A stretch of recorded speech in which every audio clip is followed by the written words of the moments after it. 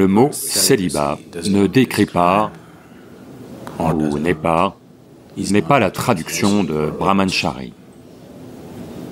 Brahmacharya veut dire, Brahman c'est l'ultime, Charya c'est la voie. Vous êtes sur la voie de l'ultime, c'est Brahmacharya. Le célibat ne parle que de l'aspect physique, de s'abstenir, d'un besoin naturel qui apparaît dans le corps et davantage dans le mental.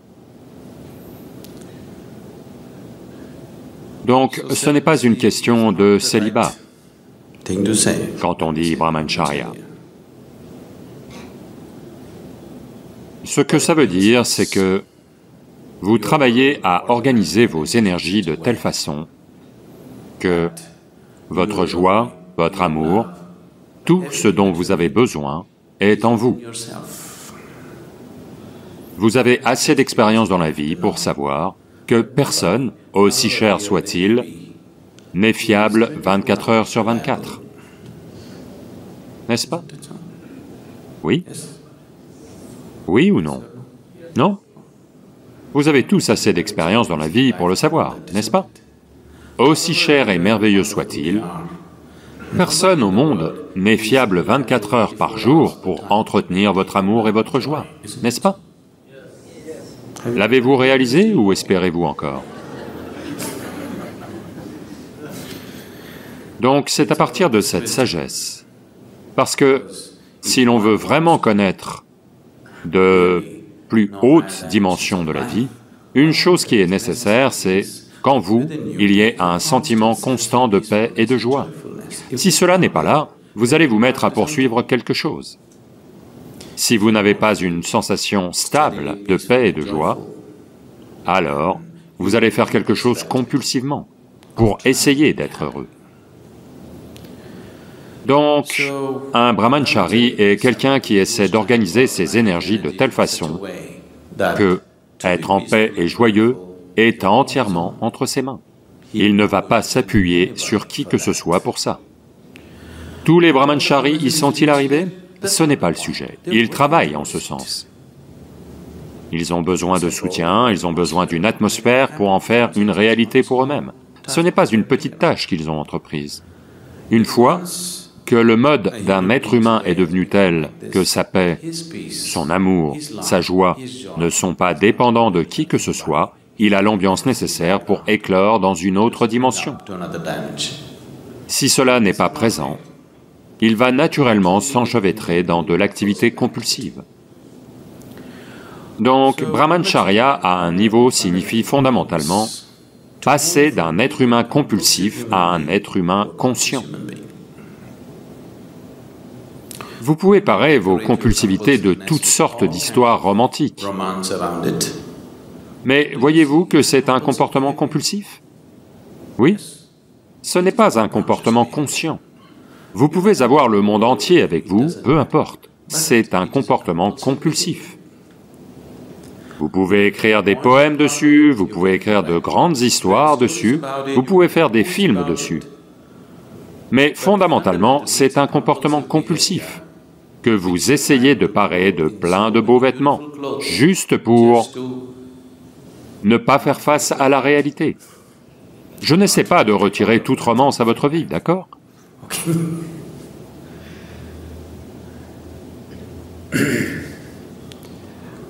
Une fois que quelqu'un comprend que si je m'engage dans des activités compulsives, je n'irai jamais où je veux aller, n'est-ce pas?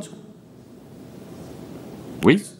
Si quelqu'un est compulsif dans sa vie, il n'est pas question pour lui d'atteindre un objectif ou d'atteindre un certain état ou peu importe. La compulsivité, c'est un état très profond d'esclavage, n'est-ce pas? Donc quelqu'un qui a réalisé cela cherche naturellement à devenir conscient. Donc c'est à partir de cette compréhension qu'on a dit, si tu veux vraiment aller quelque part, tu dois laisser tomber ta compulsivité et introduire de la conscience dans chaque aspect de ta vie. Donc c'est cela, Brahmacharya. Le célibat est un mot laid, parce que sans la compréhension nécessaire, ou la sadhana nécessaire, ou l'énergie, vous essayez juste de vous maîtriser. Alors vous allez souffrir. Si vos énergies étaient organisées de telle façon que vous êtes tout le temps high, vraiment high en vous-même, vous n'allez pas vous appuyer sur qui que ce soit pour ces choses, n'est-ce pas? Oh, je ne suis pas comme ça pour le moment. Que faire? Comme je vous l'ai dit, ces choses n'arrivent pas à moins de faire des efforts en ce sens. On peut traverser la vie avec des schémas compulsifs. Sans trop d'efforts, vous pouvez laisser la vie vous emporter. Je sais qu'en ce moment, la philosophie New Age, c'est laisser couler. Je ne sais pas ce qu'il laisse couler. Voyez, faire partie de la vie, être impliqué avec le processus de la vie à la surface est une chose, au cœur en est une autre. La nature est à deux niveaux. Un aspect de la nature ne connaît rien d'autre que la préservation de soi et la procréation.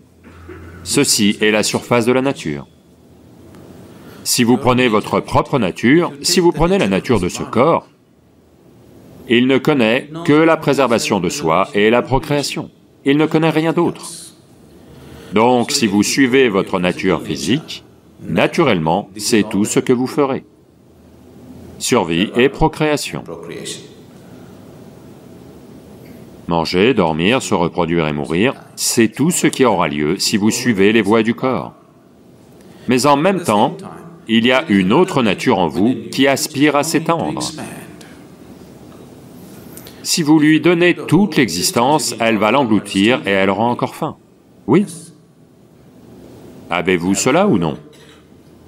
Si vous donnez toute l'existence à manger à celui-ci, il va tout engloutir et il aura encore faim. Donc il y a une autre dimension de la nature en vous qui veut s'étendre de façon illimitée, à laquelle vous cédez dépend de qui vous êtes. Si vous cédez à la nature physique, vous ne connaîtrez que cela. Si vous cédez à la nature intérieure, qui veut devenir illimitée, alors la vie est différente. Donc si vous avez cédé, ou si vous avez vu que les voies de la nature intérieure sont bien au-delà des voies de la nature physique, naturellement, vous allez choisir de créer une situation dans votre vie qui est propice à cela. C'est à partir de cette compréhension que le brahmacharya ou le sannyasa ont commencé à faire partie du processus spirituel. Le célibat est une idée occidentale. C'est juste pour imiter les yogis du passé. Toutes ces choses ont été reprises au hasard par les gens. Si vous ne le savez pas, il y a déjà 6 à 8 000 ans, des yogis indiens ont voyagé à travers toute l'Europe et l'Arabie. Ils ont établi beaucoup de choses. Même quand les Phéniciens construisaient des choses en Arabie, ils établissaient leur empire, même à ce moment-là, les architectes indiens, les sculpteurs indiens, les éléphants indiens et les yogis indiens y sont allés. C'était il y a presque 5 à 6 000 ans. Pour qu'une équipe d'éléphants, de travailleurs, sculpteurs, architectes et yogis soit là, il faut qu'il y ait une bien plus longue association avant ça, n'est-ce pas? Une équipe ne va pas tout à coup atterrir là-bas, à cette époque. Donc, partout où ils sont allés, ils ont créé une certaine conscience de ce qui est significatif dans leur mode de vie. Donc les gens ont repris ça au hasard, sans la compréhension nécessaire. C'est comme ça que le célibat s'est mis à faire partie d'autres cultures. Ceux qui partaient d'une compréhension très profonde, ils n'en ont pris que la surface. Cela arrive partout. Voyez le yoga. En ce moment, le yoga, c'est juste se tordre le corps, juste la surface.